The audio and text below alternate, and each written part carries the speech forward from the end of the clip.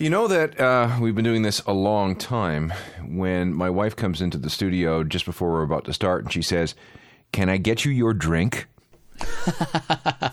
As I was shaking my martini, a wifey turns to me and says, "You drink too much."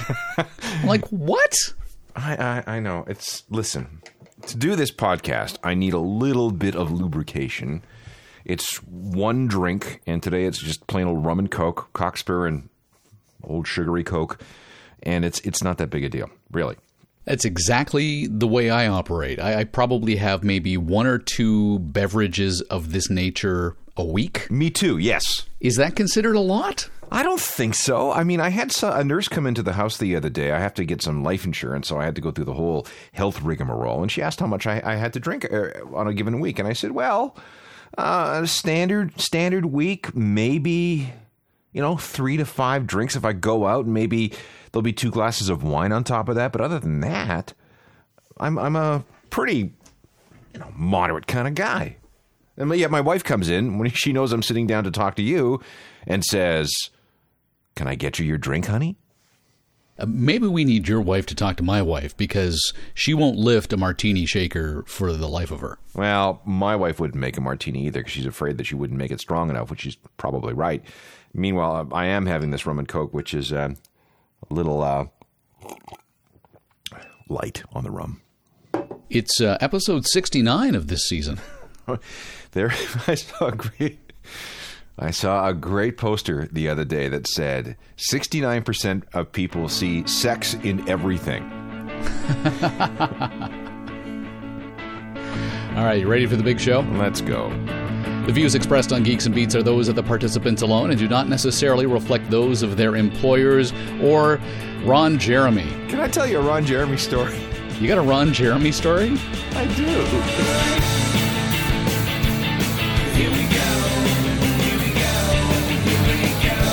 From the headquarters of Geeks and Beats magazine, now with 1.2 billion subscribers on iTunes and GeoCities, this is the world's most popular podcast with Alan Cross and Michael Hainsworth, featuring musical guest Sting. The history of porn music and why the 50 Shades of Grey film may be relegated to the dustbin of dirty movie history. 6 high-tech movie facilities that make no sense, even if you think you can hit a womprat in your T16 back home. Well, here we go again. Boycotting Led Zeppelin. Why the thieving band deserves our respect now that it's performed its fiscal penance. Where do accents go when people sing? The answer might surprise you. Plus, a G&B update on our live on location show. And what's next for the Foo Fighters, too? Why are we always talking about the Foo Fighters? And now, Alan Cross and Michael Hainsworth. Wait a minute. You've got a story about a porn star whose nickname is the Hedgehog, and there's a connection to your wife? Many years ago, there was a very academic documentary on human sexuality with Dr. Alex Comfort called The Sexiest Animal, and my wife was called upon to narrate said documentary. In the doc is a section on adult entertainment, and one of the people interviewed talking about the need and the demand for adult entertainment was Ron Jeremy. Fine. So the joke had been since 1987 that my wife was in a film with Ron Jeremy. Many years later, Ron Jeremy is on a book tour and he comes into the radio station. He appears all, hedgehoggy and had food stains down the front of his shirt, and he's signing copies of his book. So I sat down next to him and I said, Ron, my wife was in a movie with you. And he looked at me dead serious and said, "Did I do her?" What did anybody else have to say at that precise moment? Well, I mean, everybody, there was that pause, and then everybody broke out laughing, and then he signed the book to Mary Ellen. "Nice working with you at Ron Jeremy." Oh, that's even better. I know. Which brings us to the top story on a journalofmusicalthings.com and the Geeks and Beats website this week. You've written up a history of porn music. Salon is a very good magazine for this sort of pop culture stuff, and they've gone back in history to the 1970s, really, when porn became more mainstream than it had been up until that point. And everybody wants to know where that whole waka waka chicka sort of music came from. Oh, yeah. You say the word porn, and that's the first thing people will do. Yeah, exactly. And this has to do with that wah wah pedal guitar that a lot of porn soundtracks seem to rely on. If you go back to the early 70s, I mean, it wasn't just porn. I mean, if you go back to some of those black exploitation films in the early part of the 70s, like Shaft. You know, if you listen to the theme from Shaft with Isaac Hayes, he's got that waka waka kind of guitar. So that became, for whatever reason, the soundtrack to a lot of those early on-film, in-theater, high-quality porn films, or high-quality at least compared to what had come before. I mean, think about Deep Throat. Pornography hit mainstream in the 70s, and at the time, the wah-wah pedal and all of that was popular. And so what you had was pornographic directors, adult film directors, trying to co-opt popular culture of the day so that the films seemed like regular run-of-the-mill everything, with the exception of, instead of fading to black or pushing into the curtains as the couple lay down on the bed, the music would crescendo and you would stay with them. So I suppose we have that sense, even through the 80s, 90s, and into today, that nothing epitomizes pornography quite like the Bow Chicka Wow Wow. Yeah, see, those films were watershed moments in the history of porn. And at the time, you're right. I mean, we had Isaac Hayes and Shaft, where the memories of Jimi Hendrix were still in everybody's mind. And the idea of using that kind of guitar, which was very popular, which was the thing, which was cutting edge, that was in an effort to give these films a real, quote-unquote, soundtrack, not some sort of, cheesy old stuff. But because this was such a watershed moment, because everybody remembers those films, that music became stereotyped with that genre of entertainment. There is an entire series of modern-day CDs you can buy. Oh, yeah, I have a couple. Called Pornosonic. Hi, this is Ron Jeremy. You're listening to Pornosonic. I don't know if I have that series, but I've got some, and it's a lot of this stuff. It's got Ron Jeremy on the front cover, and it ended up in a radio station at which I was working at the time, and this was maybe 10 years ago or so, maybe more. And I said, hey, that looks like a cool CD. And I took it home. And, of course, Ron Jeremy's on the cover. He does a little bit of the narration of it. I did a blog review of the whole thing. And the guy actually emailed me and said, hey, I'm coming out with a sequel. Would you like me to send it to you as well? He never ended up doing so. But it was all very stereotypical 70s porn, right down to the names of the tracks, like Cramming for College, Laying Pipe. Yeah. Yeah, okay. Who is it? It's the plumber. Plumber? I didn't call a plumber. What, are you done with this topic? No, I'm finished. What else is there to say? Well, actually, we could come full circle to the current day, and Geeks and Beats writer Matt Padani's looking at... Have I met Matt? Wait, have I met Matt? You have yet to meet Matt. Okay. Maybe at the Live on Location show we'll talk. We'll talk about that. You come to my summer garden party, you'll meet Matt. I can't. I'm in Edmonton. No. It's Saturday. Yeah, I'm in Edmonton on my way to Vancouver that weekend. All right. Well, then I'm not inviting you. Well, don't, because I won't be there. He puts a piece together on 50 Shades of WTF. According to The Hollywood Reporter, domestic box office receipts are on pace for their worst showing in 8 years. Not a single film has breached the $300 million mark domestically. And so there's a lot of attention being put on 50 Shades of Grey to get over that hump. To what do you owe your success? I exercise control in all things, Miss Steele. It must be really boring. Well, they need something because all the action's in television right now. Premium cable.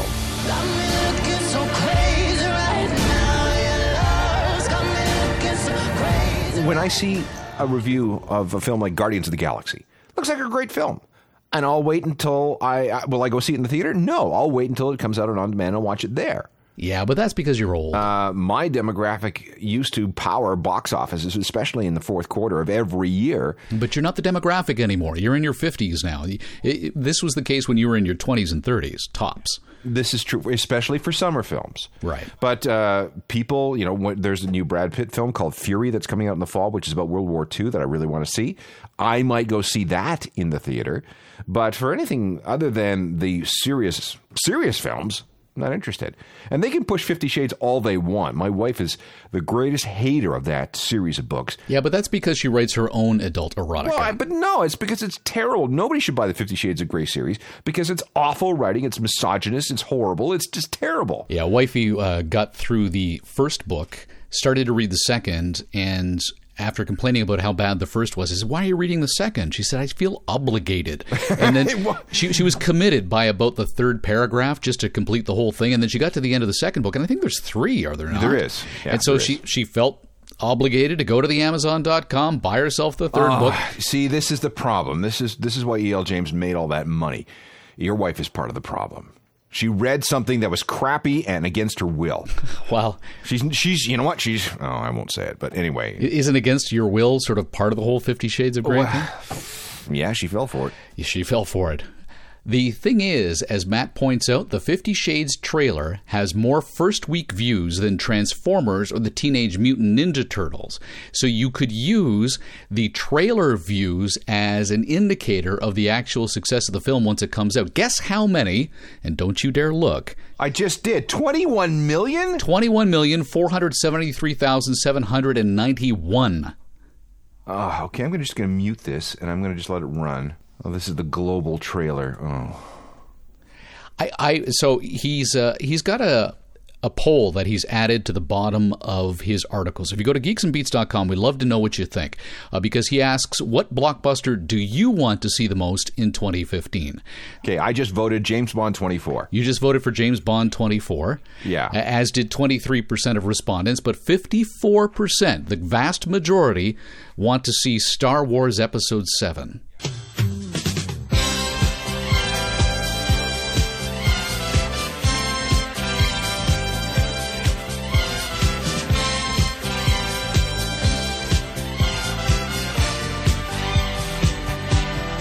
Yeah, whatever. Enjoy. You guys go ahead. Yeah. So James Bond 24 is not too far behind. What's the 24 reference mean? They haven't got a title yet. Oh, it's just the 24th film. Yeah, that's what they're going with. Gotcha. Followed by Avengers: Age of Ultron. I don't know anything about that. No, neither do I. And Assassin's Creed, which I always thought was a video game. It isn't a video game. They've run out of... see, this is the problem with movies right now. They're appealing to everybody that's under the age of 25. And it's all this, Michael Bay boom bang explosion stuff. Now, are you watching this trailer as you said you would? They're in the elevator now. I have to tell you, though, Mr. Grey himself, meh. He's creepy. I think he's got creepy face. Well, again, he's a creepy character. No. Well, as I understand it, and I haven't read it myself, but 50 Shades, he's supposed to be, yes, a very dominating character, but not a creepy dominating character. There's a big difference between creepy, don't touch me, and sexy, yes, tie me up, whip me, beat me, make me write bad checks. Like, he looks a little psychotic here, actually. Okay, so I'm going to add another poll here to the Geeks and Beats website. Are these two really the people you pictured in your mind when you thought of 50 Shades of Grey? No. I didn't think so either. Oh, I'm sorry. I've jumped the poll, yes, haven't I? You're influencing the poll. This is a really unsexy trailer, too. It's very unsexy, which I suppose shouldn't surprise me. Maybe the Red Band trailer would be a little more risque. The what trailer? Have you ever heard of different trailers having different codes? Like the Red Band trailer, when you watch a movie trailer... Oh, Danny Elfman did the music for this! Yes, he did. Oh, the guy who did the theme for The Simpsons did the theme. Oh. Yes, okay, so now while you're watching this, think of Marge and Homer. I am already. That's why I just took a drink. Oh, man. All right. I've completely lost my train of thought. Are you talking about the Red Band trailers. So when you watch, this trailer is approved for all audiences. The background's green, correct? Yeah. Now, a Red Band trailer is only approved to be shown in theaters where the audience is comprised of adults. So restricted movies, rated R films, may have a Red Band trailer. Okay, I see one here. Hang on. This is for dark space. They're usually more violent. They're usually more sexually suggestive. This is not the Red Band trailer you're looking at. No, I'm looking at something else now. Premature. Oh, see, now you've just gone down a crazy rabbit hole. Well, this is a big rat hole here, but I've never heard of this Red Band trailer thing. Oh, yeah. Okay, I see what you're saying. Yeah. Oh, approved for appropriate audiences, and then it's on a red background. Okay. So whenever you're looking up a movie trailer and you really want to see the good stuff, make sure you add Red Band to your search. See, this is... Oh, God, yeah. Oh, I see why this is a Red Band trailer. See? Okay. All right. Crack.com, speaking of movies, has put together this compilation, 6 high-tech movie facilities that make no sense. All right, let's look. See what you got here. I haven't seen this yet. The Death Star. Okay, let's go through this. All right. All right. Well, let's work our way up to the Death Star because that's the only one that I'm really interested in. Number 1 on that list of all of them, RoboCop, the headquarters. The problem is that the company responsible has their headquarters in a futuristic skyscraper. How the hell did they get the ED-209, the murder bot, up into the boardroom in the first place? We're talking about the original. The original RoboCop. Yeah, OCP headquarters. Okay. Yeah. It talks about, in Star Trek, Nero's ship. Did you see the J.J. Abrams reboot Star Trek? Of course. Okay. Yeah, that ship never made any sense. But the ship that really annoyed me more than anybody else's is, it's Spock's ship, that little thing that buzzes like a fly, like a mosquito. Hated that thing. Elysium was on that list as well, number 3. Elysium is the Matt Damon, Jodie Foster film where the elite live in orbit high above a destroyed Earth. Yeah. And yeah, you know what? It's a space station that's reminiscent of the space station in 2001 Space Odyssey, but yeah, okay, fine. It's goofy. The Nostromo in Alien. Okay, I disagree with this one, although it's probably just because I don't understand. I need the schematics. You know, one of the things that was really cool growing up, okay, is that you could go to the bookstore. Kohl's used to have these, and was the blueprints of the Starship Enterprise. Yeah. And that... I bought that once. It made the series make a lot more sense because you know where the bridge was, you knew where the photon torpedoes were stored, you knew where engineering was, you knew where Deck 10 was, and all of a sudden it all made perfect sense. So if we had the schematics for the Nostromo, which you have to understand is essentially a tug towing a refinery. Yes. Okay, so the refinery is going to be, well, it's going to look like a big refinery, right? But as for the Nostromo itself, I'm not really sure why you would have such a moist subterranean tunnels and all that. Yeah, that's a bit weird. But listen, it's in the base of a large interstellar refinery. So I don't care. I'm good with that. The author points out, why is there water leaking everywhere? Literally every section of the ship is perpetually moist. Yeah, that's true. Number 5 is the prison in Face Off. I don't remember that, but it's a Nicolas Cage, John Travolta film, so that explains why I don't remember that. But the biggest one, of course, is the Death Star, pointing out that it's at least the size of a moon. We know this because they literally mistake it for one. But what are the odds of a space garage of this size, first of all? But as far as the physical size of the thing, it's absolutely massive. How would you get from point A to point B? The circumference of the Earth's moon is 6,783 miles. And the Death Star is literally twice that size. Yeah, it makes no sense at all. And if you want to destroy it, all you have to do is send one missile down a 1 foot by 1 foot hole, and the whole thing blows up. It would take 13 hours to get from one side to the other, even if the turbo lifts were moving as fast as a commercial jet at 500 miles per hour. Yeah, Death Star, stupid, which is why Star Wars means nothing to me. And yet they reach... Whoa, back up. What'd you just say? I don't like Star Wars. I'm a Star Trek guy. Star Trek's a lot nerdier than Star Wars, don't you think? It is a lot nerdier than Star Wars, which is why I like it. All right.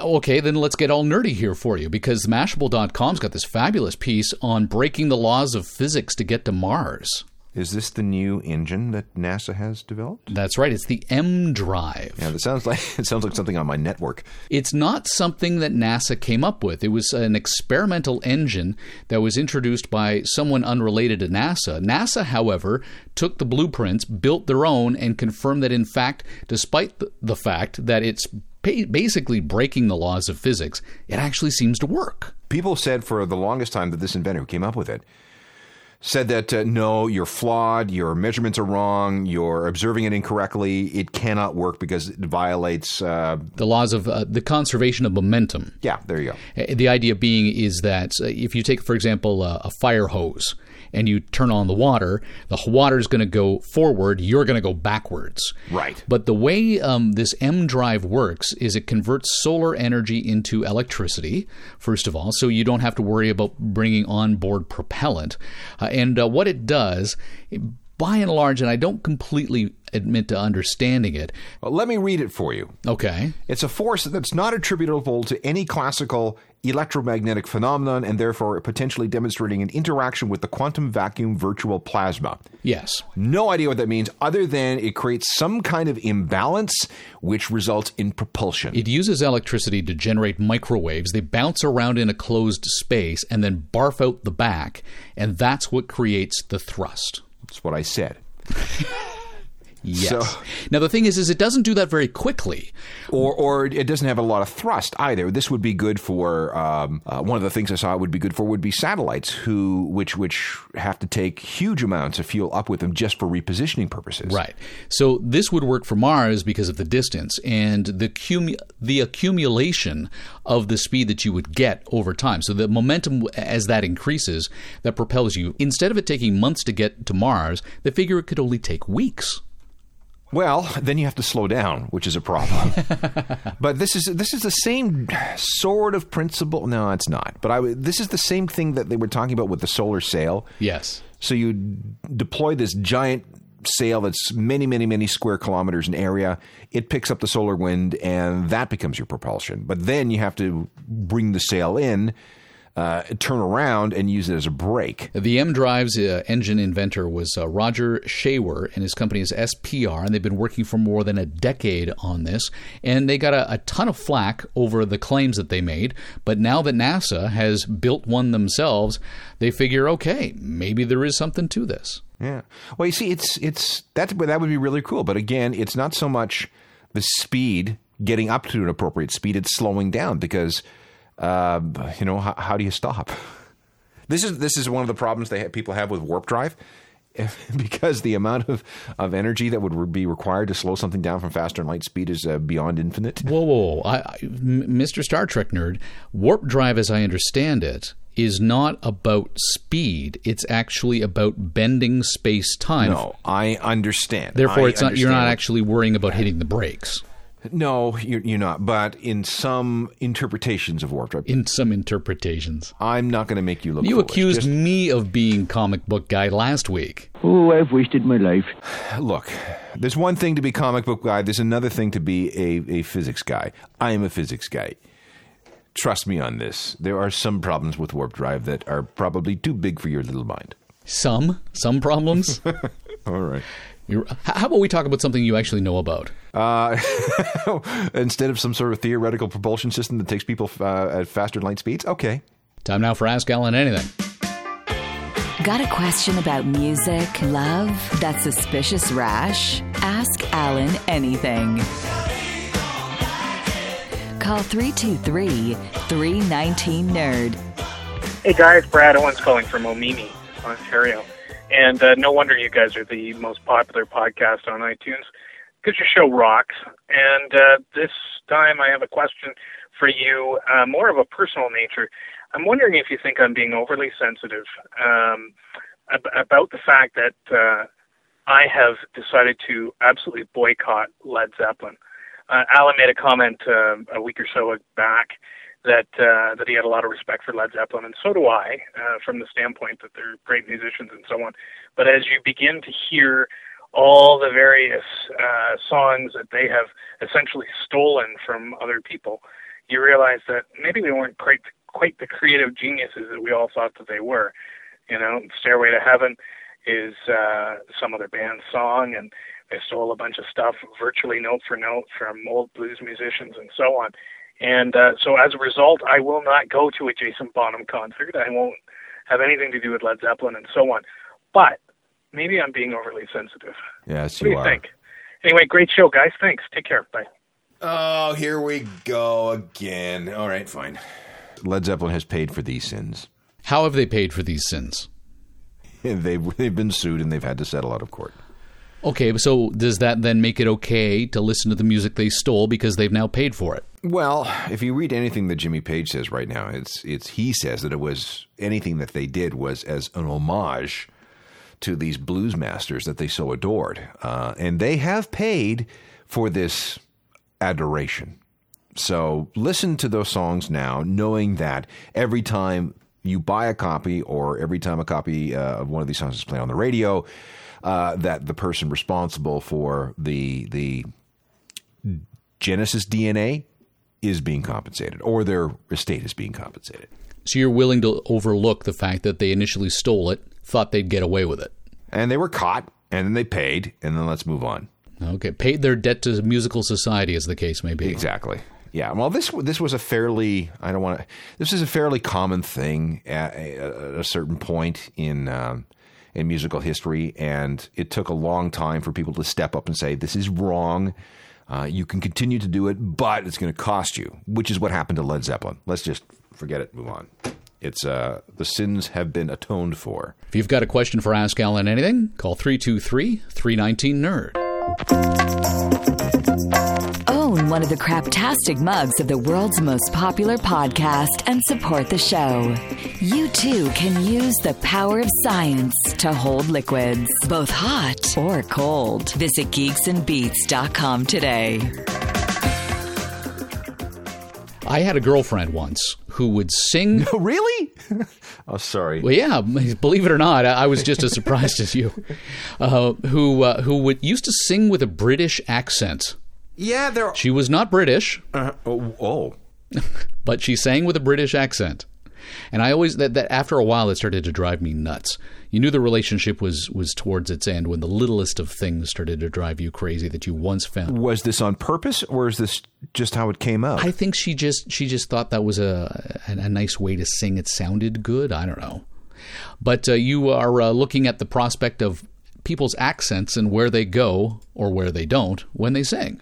Yeah, this has always been an interesting sort of topic for me. I've talked to, for example, Noel Gallagher many times. Did you understand a word he had to say? Very little. I've had to have him repeat himself more than once.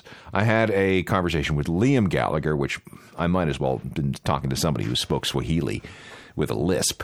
And I've talked to a few other people from places like Scotland, where it's just like, I have no idea what you're saying, dude. But when these people sing, the accent seems to disappear, and a lot of people want to know why singing seems to negate any kind of accents. And the short answer is that singing prevents you from stressing certain syllables. These syllables are called the suprasegmentals.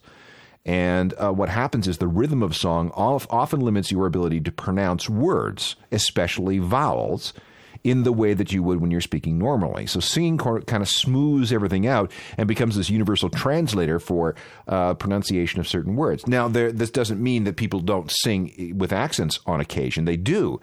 You think about... the Proclaimers? But I would walk 500 miles and I would walk 500 more if there be a man who walks 1,000 miles to fall down at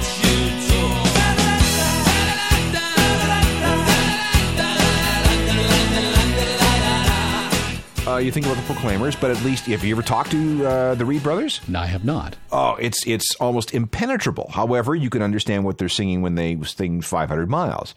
Elton John, for example, famously, I mean, this is probably the first time I ever noticed it. Benny and the Jets, when he talks about killing the fatted calf tonight, so stick around. What's a cough? Oh, it's a calf. Ah. There were certain things that slipped through. What about the other side of it, though, where you had a lot of British musicians during the sort of the British invasion period coming to the United States and singing with an American accent deliberately? Yeah, well, they thought that would be the way to break through in the American market. You have to remember that in the 1960s, the only market in the world that mattered for pop and rock was the United States. So a lot of guys, a lot of women came across the pond thinking, well, if I want to make it in America, I got to sing like a Yank. So they worked very hard to suppress their accents, especially the regional accents, the northern ones, the Scottish ones, the Cockney ones, and they did very well. But they didn't probably found that they didn't have to really work that hard at it, simply because of the physics involved in singing and what it does to the way you pronounce your words. And at the same time, I had no idea that the country music star Keith Urban was actually Australian. Yeah. So you listen to him sing. Now, I would imagine somebody that is of Keith Urban's stature and married to Nicole Kidman, who also has an accent, that they've got coaches to help them on that sort of stuff.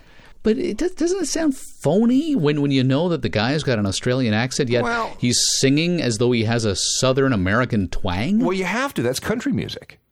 He has to sing in that style because, for example, what is the most favorite form of music in Ireland?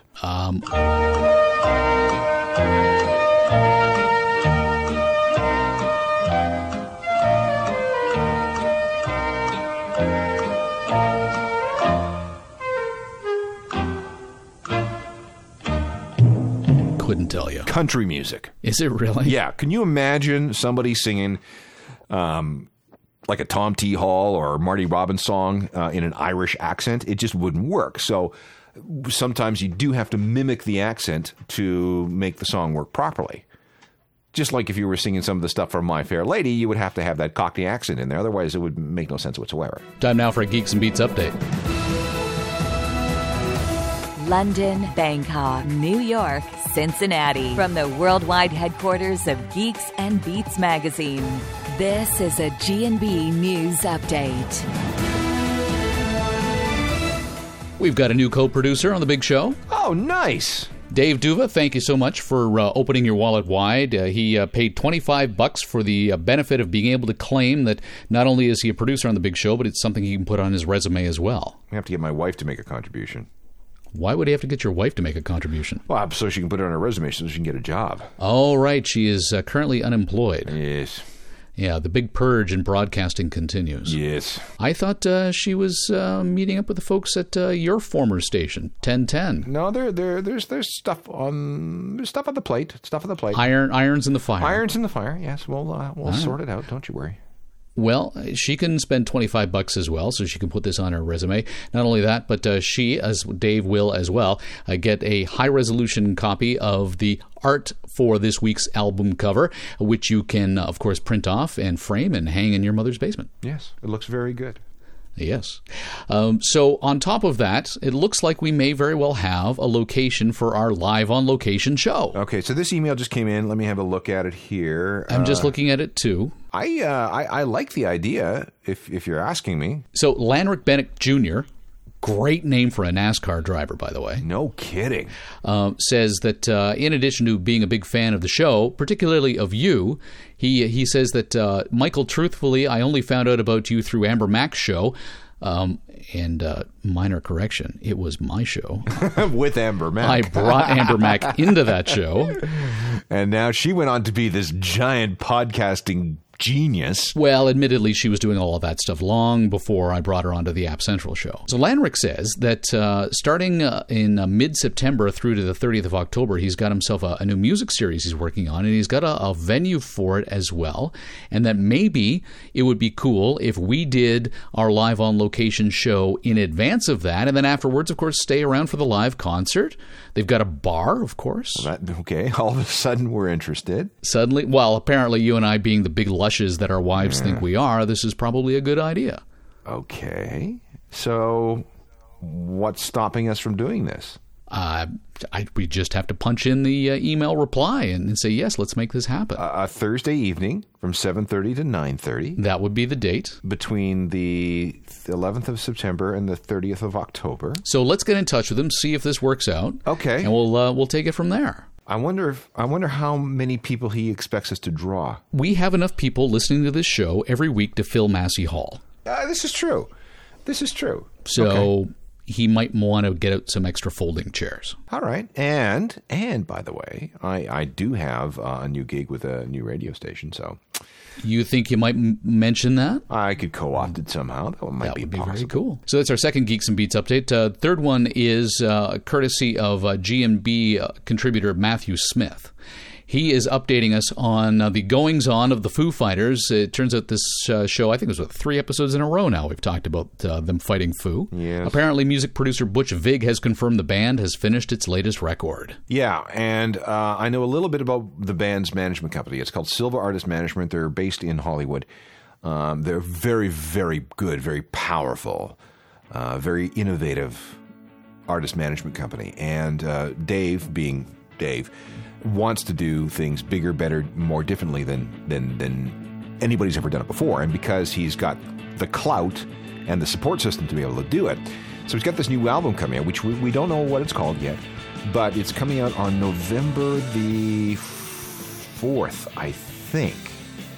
And to create this record, what the band did was travel from city to city across the U.S. I think there's 8 places that they went, recording in the iconic studios of those particular cities. And those are the songs that will end up on the album. As they were doing this, Dave Grohl filmed it all, and it's going to become an HBO series called Sonic Highways. And Sonic Highways is going to debut in October on HBO, and that's where we're going to hear and see the first single from the album. I didn't know this. Matt writes at the end that when Vig is not producing albums, in his spare time he plays drums and percussion for Garbage. Oh, God. Really, Michael? Really? What? Do we have to sit down and go through this again? Dude, I'm new to this. Remember, you're the Beats, I'm the Geeks. Yeah, all right. I'm the one explaining Warp Drive to you. Yes. Catch all new episodes of Geeks and Beats Wednesdays on iTunes. And watch for Geeks and Beats magazine on a newsstand near you. To be part of next week's show, call area code 323-319-NERD. Follow the stories on Twitter or Facebook. And get your dose of Geeks and Beats anytime at geeksandbeats.com. The Geeks and Beats podcast would like to thank the National Science Foundation.